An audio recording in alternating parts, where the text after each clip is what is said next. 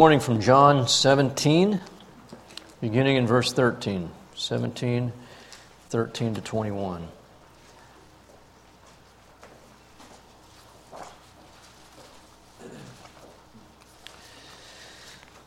But now I come to thee, and these things I speak in the world, that they may have my joy made full in themselves. I have given them your word, and the world has hated them, because they are not of the world, even as I am not of the world. I do not ask you to take them out of the world, but to keep them from the evil one. They are not of the world, even as I am not of the world. Sanctify them in the truth. Your word is truth. As you sent me into the world, I also have sent them into the world. And for their sakes I sanctify myself, that they themselves also may be sanctified in truth. I do not ask in behalf of these alone, but for those also who believe in me through their word, that they may all be one, even as you, Father, are in me, and I in you, that they also may be in us, that the world may believe that you sent me. Let's pray.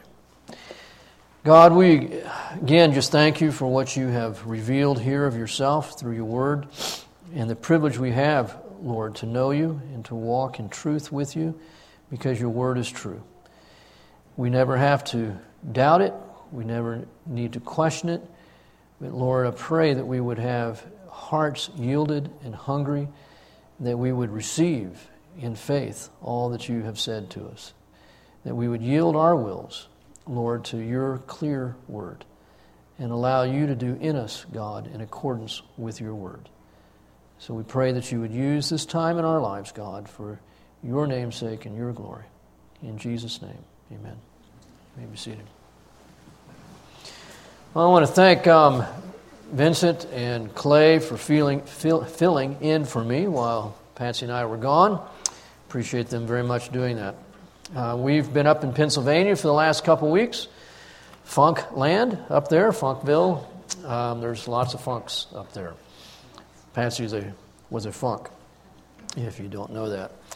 They have a camp tradition there, 126 years now that they've been conducting this camp, which sits in a cornfield there in Lancaster County, Pennsylvania. And there are almost 200 little white cabins. They're all about 3 to 4 feet apart from each other. No bathrooms in them, no air conditioning. And so I thought I would lose weight this past week by jogging to the bathroom every night, at least once, sometimes more often. No, it didn't happen. They play quoits. Quoits. We play horseshoes. They don't. Washers and cornhole. So those are kind of the big games up there. Lots of that, and they eat lots and lots and lots of ice cream. It was a good time. So before I left, we had already, I think it's been 3 Sundays, looking at the nature of Scripture, the authority of Scripture, and we've looked at some of the topics of bibliology. And the first one is revelation, that God must make known, God reveals. And then we looked at inspiration. You remember, inspiration is the means that God uses for the recording of His revelation.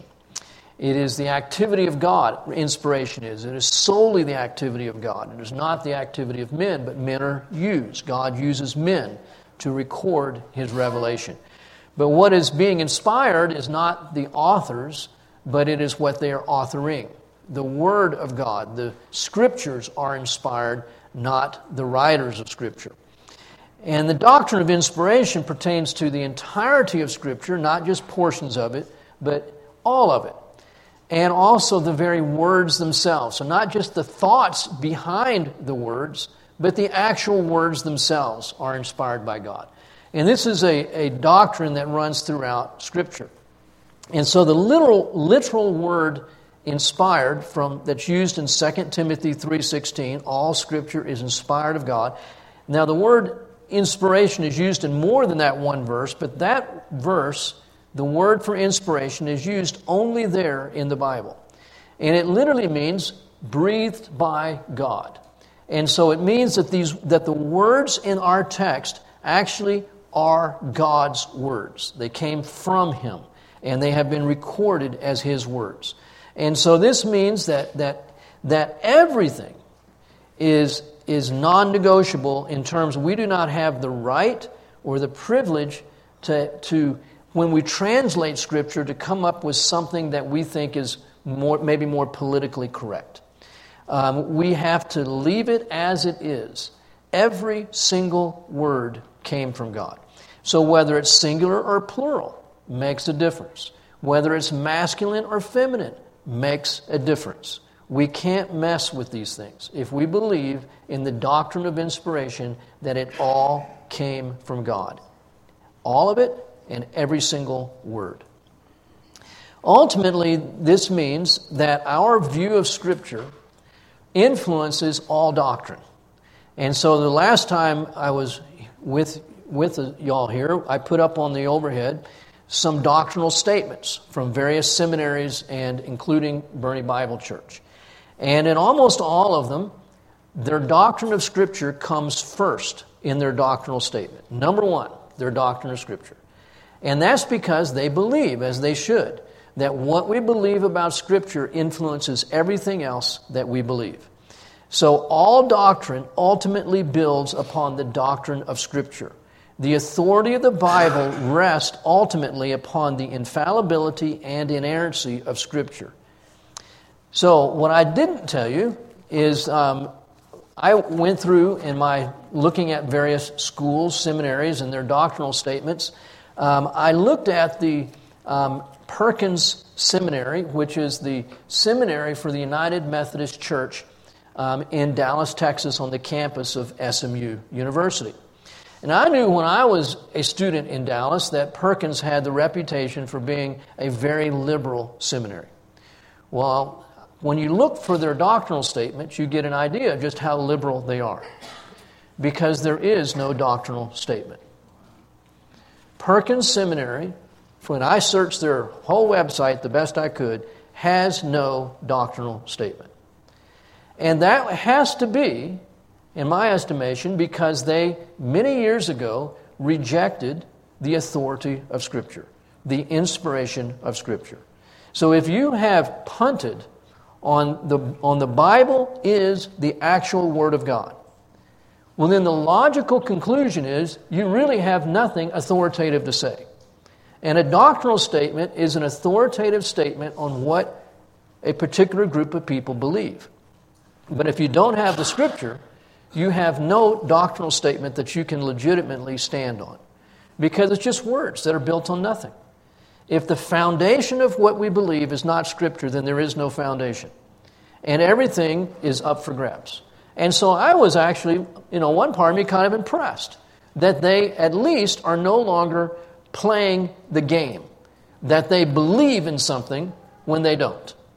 Once you stop believing the Bible is the Word of God, then there's really nothing that has a firm foundation. It's just words. And they have no doctrinal statement. From what I could tell as I searched their website. That's pretty amazing. On the other hand, the other extreme, not extreme, just the other end of the spectrum, one seminary that I didn't look at, that I'm glad I did, was Master's Seminary. And man, they have a tremendous doctrinal statement on Scripture. Probably the best that I've read.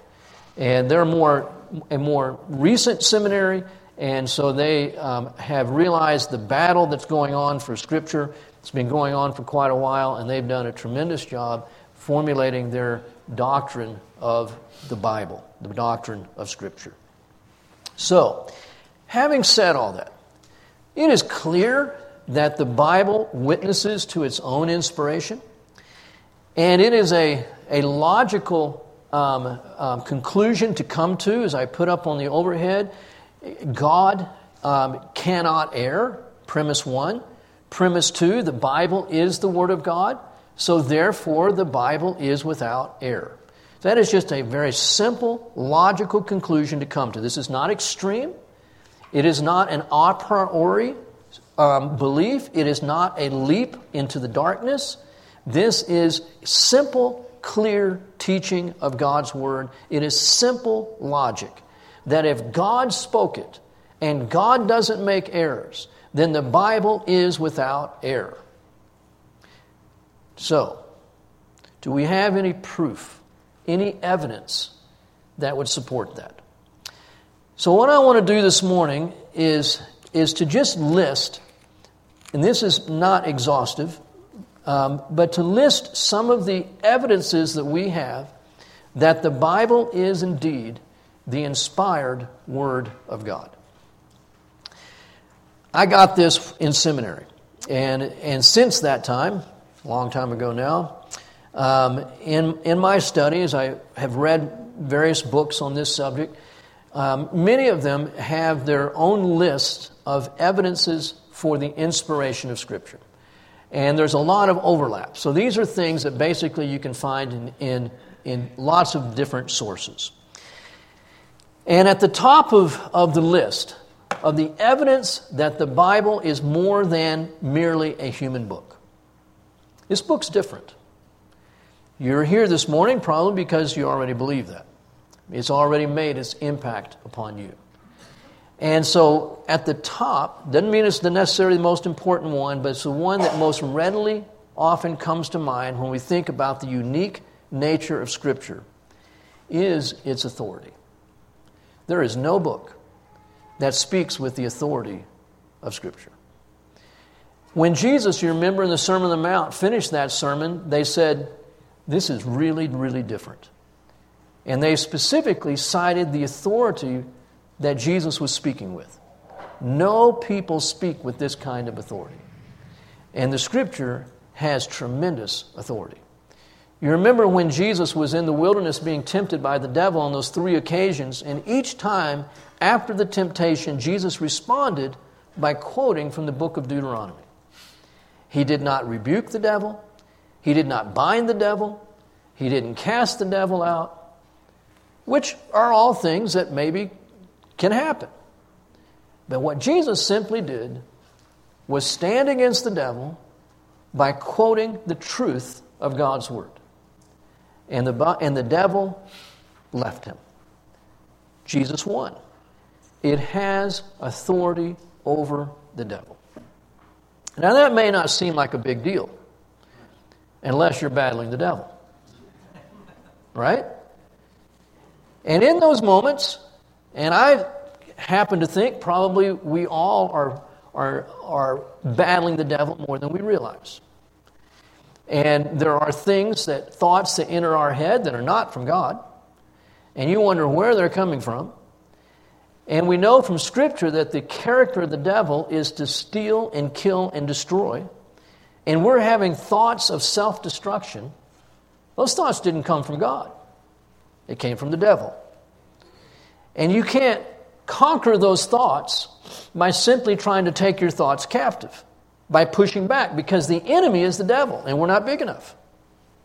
Jesus didn't try to fight the devil on any means other than, any basis other than the Word of God. That is instructive for us. When we are in a satanic, demonic battle, we should do as Jesus did. Come to God's Word. Speak the truth. And I've come to believe, and I can't go to chapter and verse to support this, but I do look at the example of Jesus and what He did. I believe that there are times, if not for the devil's sake, for our own sake, we need to verbally speak the truth of God's Word for our own sake. We need to hear ourselves speak the truth of what Scripture says. And the devil will flee. He will indeed flee. The devil is very active in this world. And the one thing he hates more than anything else is the Word of God. That's why we even have to have sermons on this topic. Because the devil's always saying, has God really said? And so we refute that question with the Word of God itself. It has the authority to refute error, the authority to teach, the authority to judge, convicts, condemns. Secondly, the testimony of the Holy Spirit, which is a doctrine or a subset of the doctrine of bibliology all on its own.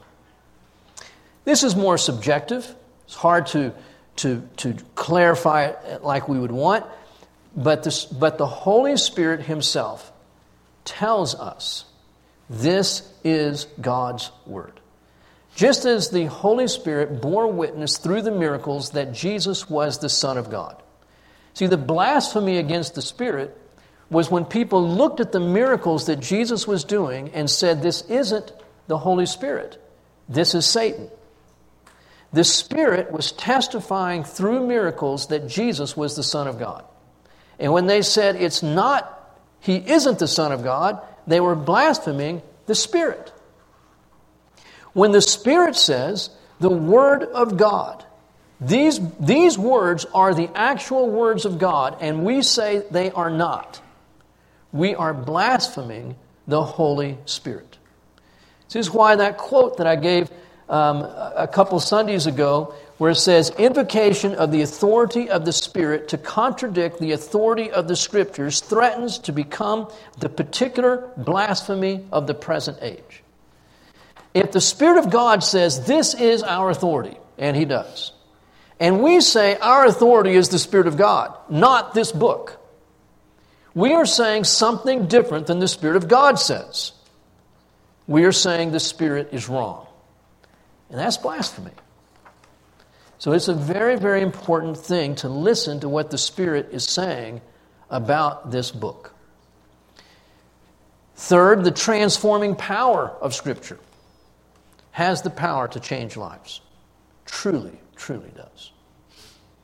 I have the privilege of seeing this process of God changing lives compressed into 9 months every year at His Hill. It is amazing to see what God does. And it is not because of me or the staff at His Hill. I know that. It is simply God's Word. Teach it, speak it, and lives are changed. And you feel, as I've said many times, like simply a spectator. Like you are watching God at work. And all you're doing is exposing people to the Word of God, and God's Word does its job. And it's unique in each person's life, miraculous in its power, and undeniable. This person is not what they were. And there is no program they went to. It's simply the power of God through Scripture to change their lives. It is living and active. It convicts of sin. It awakens the conscience. And it regenerates the sinner. It is powerful. There is nothing else like it. Romans chapter 1, Paul says, the gospel is the power of God unto salvation. And Paul says, I'll never be ashamed of it. There is nothing else in this world that is going to truly change a person's life like God's Word. Anybody in your life you want to see them changed? What's going to bring that about? God's Word. And if they are not sitting under God's Word, coming to God's Word, humbling themselves before God's Word, there's not going to be any change. This is the agent that the Spirit of God uses to bring about that change. The Word of God. It's not different with anybody. That's why, even when we go to counseling, and there is definitely a place for that. And I believe God gifts people as counselors. But if that counselor is not bringing us to the truth of God's Word, it is a waste of time and money. God's Word brings about the change. One of the things, and this is, to me, so powerful, that speaks to the inspiration of Scripture is simply the unity of Scripture. This is not one book. It is 66 books. Not written by one man, but written by over 40 men. Not written in 1 year, but written over 1,500 years. Not written in one language, but in 3 different languages. Not written in one place, but in many places. Now I challenge you to go to any library and choose 66 books on the same topic, maybe even by one author, and find that they all 66 books agree on that topic. Because one author, if he's written that many books, I guarantee you sooner or later he's contradicted himself. There are no contradictions in the Scripture. 66 books written over 1,500 years of time in 3 different languages in multiple locations, and there is not a single contradiction between them. That is impossible unless there is in fact one author, God, who does not make errors. There's no other way to account for it. I mean, again, it's so simple that it just goes right by us. This is supernatural. When the Bible speaks of sin, when the Bible speaks of the solution to sin, when the Bible speaks of our Savior, when the Bible speaks of the person of God, there is absolute consistency on every page of Scripture. You cannot find 66 books on theology anywhere that agree with each other. But this book is without contradiction. It speaks to it being the Word of God. The accuracy of Scripture. Every time, it's right. So the sociologist might say one thing, anthropologist might say something else, and then the archaeologist comes around and does his dig, and he goes, the Bible's right, and everybody else is wrong. There has never been an inaccuracy proved in Scripture. And there have been many, many times when people said, for example, years ago it used to be that people said Moses could not have written the Pentateuch because they didn't have written language at the time. Well, now everybody just laughs at that because archaeology has confirmed that there was written language many years before Moses. There is simply no inaccuracies in Scripture. Everything the Bible speaks on, it speaks with 100% accuracy. You can't find a math textbook in the United States that speaks with 100% accuracy. It doesn't exist. So this fall, all the public school kids are going to go back to school here in Texas, and they're all going to be given books, unless you go to Comfort and they don't give the kids books. That's the truth. They don't go home with books. They only have enough books for just to keep at the school. Every one of those books that the school children of Texas is going to get, every one of them will have wrong statements in it. Every one of them.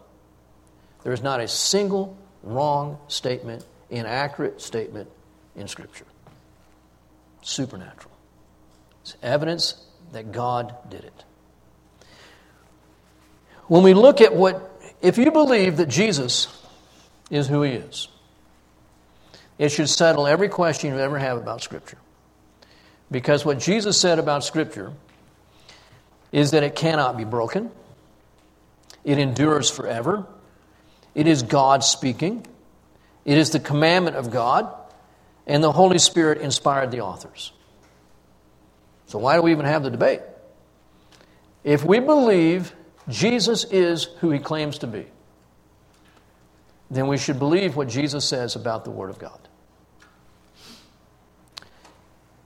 Often, for many of us as Christians, one of the favorite proofs that we have for the inspiration of Scripture is the fulfillment of prophecy. And it is amazing. Other religious books have portions that are prophetic. The Bible has huge sections that are prophetic. When we speak of the Old Testament, we usually talk of it as the law and the prophets. So basically, the majority of the Old Testament falls in the prophetic section.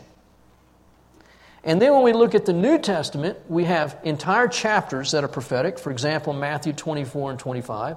And we have the entire book of Revelation that is prophetic. These are not just isolated verses like you might find in other religious texts that deal with prophecy. These are major portions of Scripture, which tells us that God was not hesitant. He was not embarrassed or reluctant to speak concerning future things and to do it often. And every prophecy has been fulfilled with 100% accuracy, or we are waiting for it to be fulfilled. No prophecy of Scripture has failed. Not a one. And there are many of them. The Bible has made prophecies concerning Jesus, His birth, His life, His death, His resurrection, concerning other nations, Babylon, Medo-Persia, Greece, Rome, concerning specific events, the regathering of Israel, the destruction of Tyre, the destruction of Jerusalem, concerning specific people before they're even born and their names are given. Josiah, for example, Cyrus, and others. It's been said, and I don't know, I've never seen the list, but just recently in my reading, one author said concerning Christ alone, there are 333 fulfilled prophecies. That's a lot of prophecies and a lot of fulfillment. You do the math on that, and I'm not a mathematician, so we'll leave that to Jim Powell. He can figure this out for us. But in the book, The Case for Christ, these facts are cited.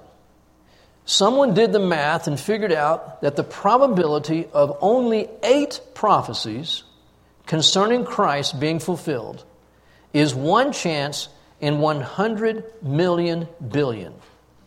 That number is millions of times greater than the total number of people who ever walked the planet. 8 prophecies. And so then, what does that work out? I like illustrations. How can I think of that? 1 in 100 million billion. That would be like taking this illustration here, covering the entire state of Texas in 2 feet of silver dollars, marking one of them, blindfolding a man and setting him loose, and say you get 1 chance to pick up the 1 marked silver dollar. That is the odds of 8 prophecies being fulfilled by Jesus. And there's many more than 8. What if it was 48? The probability of fulfilling 48 prophecies was 1 chance, this is going to sound redundant, it is, trillion, trillion, trillion, trillion, trillion, trillion, trillion, trillion, trillion, trillion, trillion, trillion. I said that 13 times. 1 in trillion times 13. How big a number is that? That's equal to the number of minuscule atoms, the number of atoms in a trillion, trillion, trillion, billion universes the size of our universe. That's a big number. That is the odds of Jesus fulfilling 48 prophecies.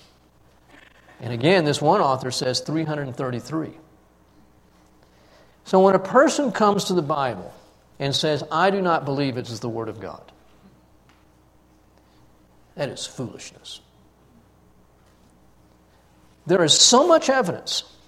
If we only had fulfilled prophecy, that is foolishness to walk away from this book and say it is not the Word of God when that many prophecies have been fulfilled. It is amazing. There's nothing else like it.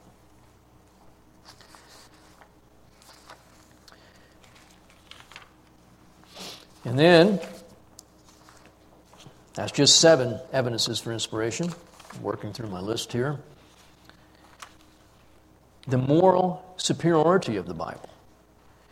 When we compare the Bible with other ancient writings, even other religious ancient writings, it is head and shoulders above everything else. An examination of the books of the Bible reveals its law and its ethics to be greater in terms of family, society, health, everything, as being vastly superior. No book of this high of morality can claim to be God's Word and still maintain a consistent morality. Let me put that another way. When you just take out God from the Bible and just read what it says in terms of morality, in terms of ethics, you'd go, this is a unique book. There is no, in how women are supposed to be treated, in how children are supposed to be treated, how, you just go through. Even how sanitation is to be handled, in terms of jurisprudence and corporal punishment, and an eye for an eye, that is biblical. That is not Islamic. I mean, it is crazy what every other religion teaches, and when it comes to punishment, when it comes to justice. It's true that the Western world's justice system has been built on Scripture. Just a simple principle of an eye for an eye did not come from any other religion. For in every other religion, it's you kill the whole clan of the guy who killed your brother. It is extreme in how things are responded to, not in Scripture. So how can a book have this high of morality and at the same time claim to be God's Word and then in fact it's lying about being God's Word? It's not really God's Word. You see the inconsistency? If it has this high of morality, which a blind person has to see, then it cannot still have that high of morality and claim to be God's Word when it isn't God's Word, because that's a lie. So some of those other sacred writings, the Quran, I'm just going to read here. The Quran claims to have been brought from heaven to Muhammad piece by the angel Gabriel. Containing a few pious sentences together with a number of social preoccupations, it bears throughout the marks of a fallible earthly mind. For example, the mountains are supposed to have been created to keep the earth from moving, to hold it fast as with anchors and cables. Moses' sister Miriam is confused with the mother of Jesus.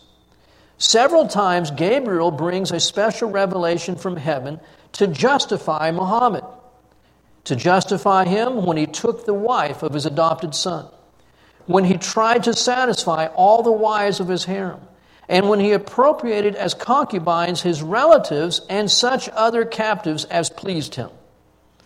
The Quran likewise establishes the permanent principle of the holy war and promises the faithful the most carnal of paradises. Did you ever think about that? What does God promise the believer in terms of eternity? Fellowship with God. That we would stand before a holy God and fall on our faces and count it our privilege to be in His presence. What does the Quran promise the faithful follower of Muhammad? 72 virgins and a life of lust. They are so different from each other. But the difference between the Quran and the Bible especially shines out in that which the Quran fails to say. The love of God, which in the incarnation suffers with His creatures. No mention of that in the Quran. The holiness, which requires His punishment of sin. The expiation of transgressions on the cross. The full assurance of pardon. The regeneration which makes man new. And the spirituality and truth of the whole revealed message. All of this is what is missing from the book of Muhammad. It is far inferior to Scripture. What about the sacred books of the Hindus, who happen to believe in 330 million gods? One of the greatest of those gods is Shiva, and is always and everywhere symbolized by the organ of reproduction. I don't need to be more specific. Can you imagine our holy Bible, representing God as an organ of reproduction. But that's what the Hindus do in their holy books. The supposition of hundreds of thousands of reincarnations is taught by the Hindus in the form of beast or man until such a time as a nebulous nirvana delivers the individual by bringing an end to his every desire. Once again, in this we find a total absence of a real solution to the problem of sin and misery, of any moving out of the earthly into a pure, liberated life of an absolute righteousness and of a blessed and active eternal state in the presence of God. Here's what we find in the Hindu cosmogony. The moon is 50,000 leagues higher than the sun. It shines with its own light. Again, these are inaccuracies. Remember, one of the evidences of inspiration? No inaccuracy. Moon's 50,000 leagues higher than the sun. Night is caused by the sun setting behind the mountain. Samaria, situated in the middle of the earth and several thousand miles high. Our earth is flat and triangular, composed of 7 stages, each with its own degree of beauty, its own inhabitants, its own sea. The first of honey, another of sugar, another of butter, another of wine. These are the oceans, according to Hinduism. The whole mass of the earth is borne on the heads of countless elephants, which shaking themselves cause earthquakes in the netherworld. These are the other religious writings. It's amazing. If we just look at ancient philosophers, Plato, Aristotle, Seneca, Pliny, Plutarch, Cicero, every one of them made statements that are absolutely false. And there are no false statements in Scripture. It's a unique book. The influence of the Bible, no other book has had this kind of influence and continues to have this kind of influence. Civilizations have been influenced more by the Judeo-Christian scriptures than by any other book or series of books in the world. And it speaks to all men at all times and never gets old. The eternality of the scriptures. No other book is like that. The indestructibility of the Bible, no other book has been attacked like the Bible has been attacked. And that is not an exaggeration. And yet it still stands strong.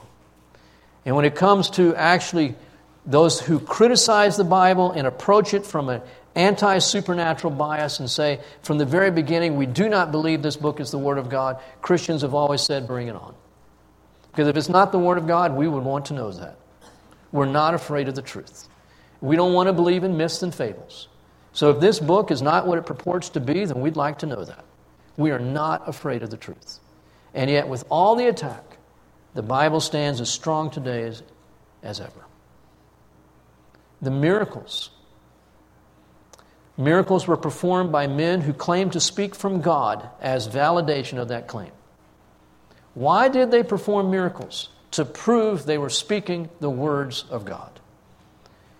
Thus, the Bible is confirmed to be the Word of God by the acts of God.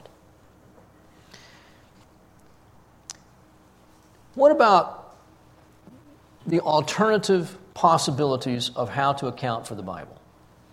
Even those point to the uniqueness of Scripture. These are the only alternative possibilities other than the Bible is the Word of God, what it purports to be. First, it could be good men or good angels who wrote the Bible. Just really good men. Or maybe, like Muhammad would claim, some really good angels came and gave us this book. Really?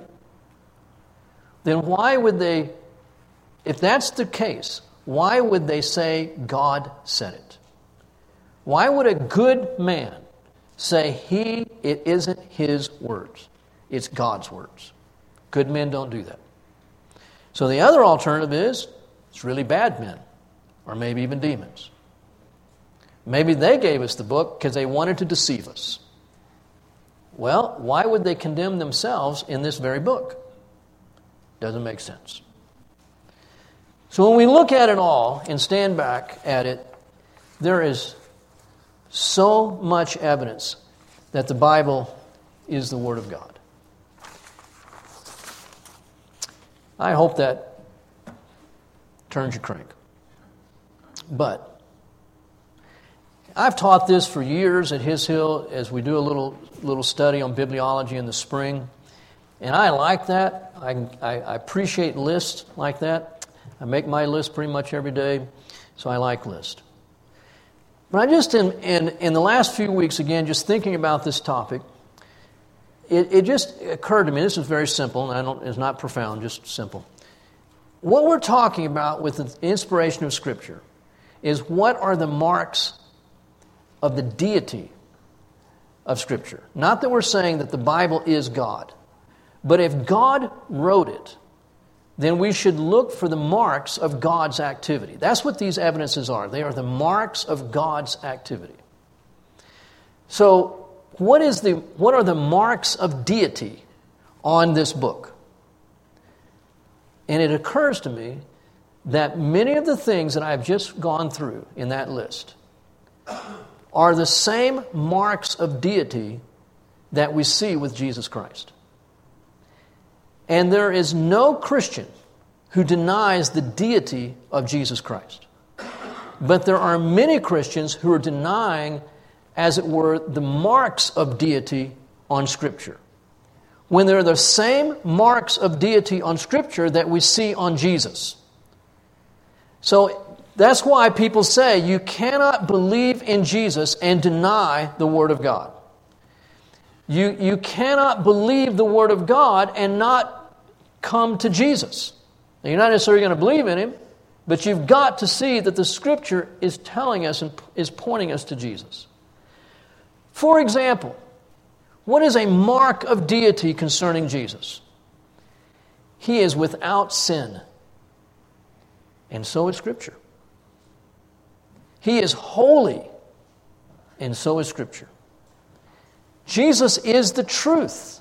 And that's why I read here from John 17 this morning, because Jesus says, Father, sanctify them in the truth. Thy word is the truth. But Jesus says in John 14, I am the truth. But in John 17, the word is the truth. You see, the same mark of deity that is on Jesus is on Scripture. Authority, we looked at that. Jesus has all authority. Matthew 28, He says, all authority has been given to me. And yet it is the Scripture that has authority to convict, to regenerate, to save. Jesus has miraculous power. We'd say Jesus is God. John says in John chapter 20, these things I have written so that you might believe that Jesus is the Son of God, and that believing you might have life in His name. And John was specific about writing about the miraculous things that Jesus did because they were testimony to the deity of Jesus Christ. There are greater miracles than walking on water. There are greater miracles than feeding 5,000 with a boy's lunch. Seeing a soul saved is greater than feeding 5,000 or walking on water. And the Bible has the power to save. That is a mark of deity. Jesus, in this same passage I read in John 17, says, Father, make them one even as we are one. There is oneness, unity, integrity between Jesus and the Father. And again, we see that same mark of oneness, unity with Scripture. So when we see no contradiction between the 66 books, we should expect that because there's no contradiction between the Trinity. Father, Son, and Holy Spirit, one. 66 books, one. Jesus knows all things. And we're told that in Scripture, every word is true. Revealing the hearts of men, dividing between thought and intention. Jesus is eternal. In the beginning was the Word, and the Word was with God, and the Word was God. And the Word is eternal. Jesus saves and sanctifies. And yet the Bible says Scripture saves and sanctifies. Jesus is our rock. And the Bible says it is our rock. Build upon the rock of my words, Jesus says. Jesus restores the soul. And the Scripture says it restores our soul. God is the source of encouragement and perseverance, Romans 15. And yet in the same passage it says, through Scriptures we have perseverance and encouragement. Jesus is the wisdom of God. And yet the Bible claims to be the wisdom of God. Jesus is the power of God. And the Bible claims to be the power of God. The marks of deity on Jesus are the marks of deity on the Word. And again, I'm not saying the Bible is our God. But if God wrote it, you would expect to see the marks of deity on it. It is amazing what God has given us. Other than our salvation in Jesus Christ and the gift of the indwelling Holy Spirit, there is no greater gift that we have than this book. And we can have absolute confidence in it. I'll close us in prayer.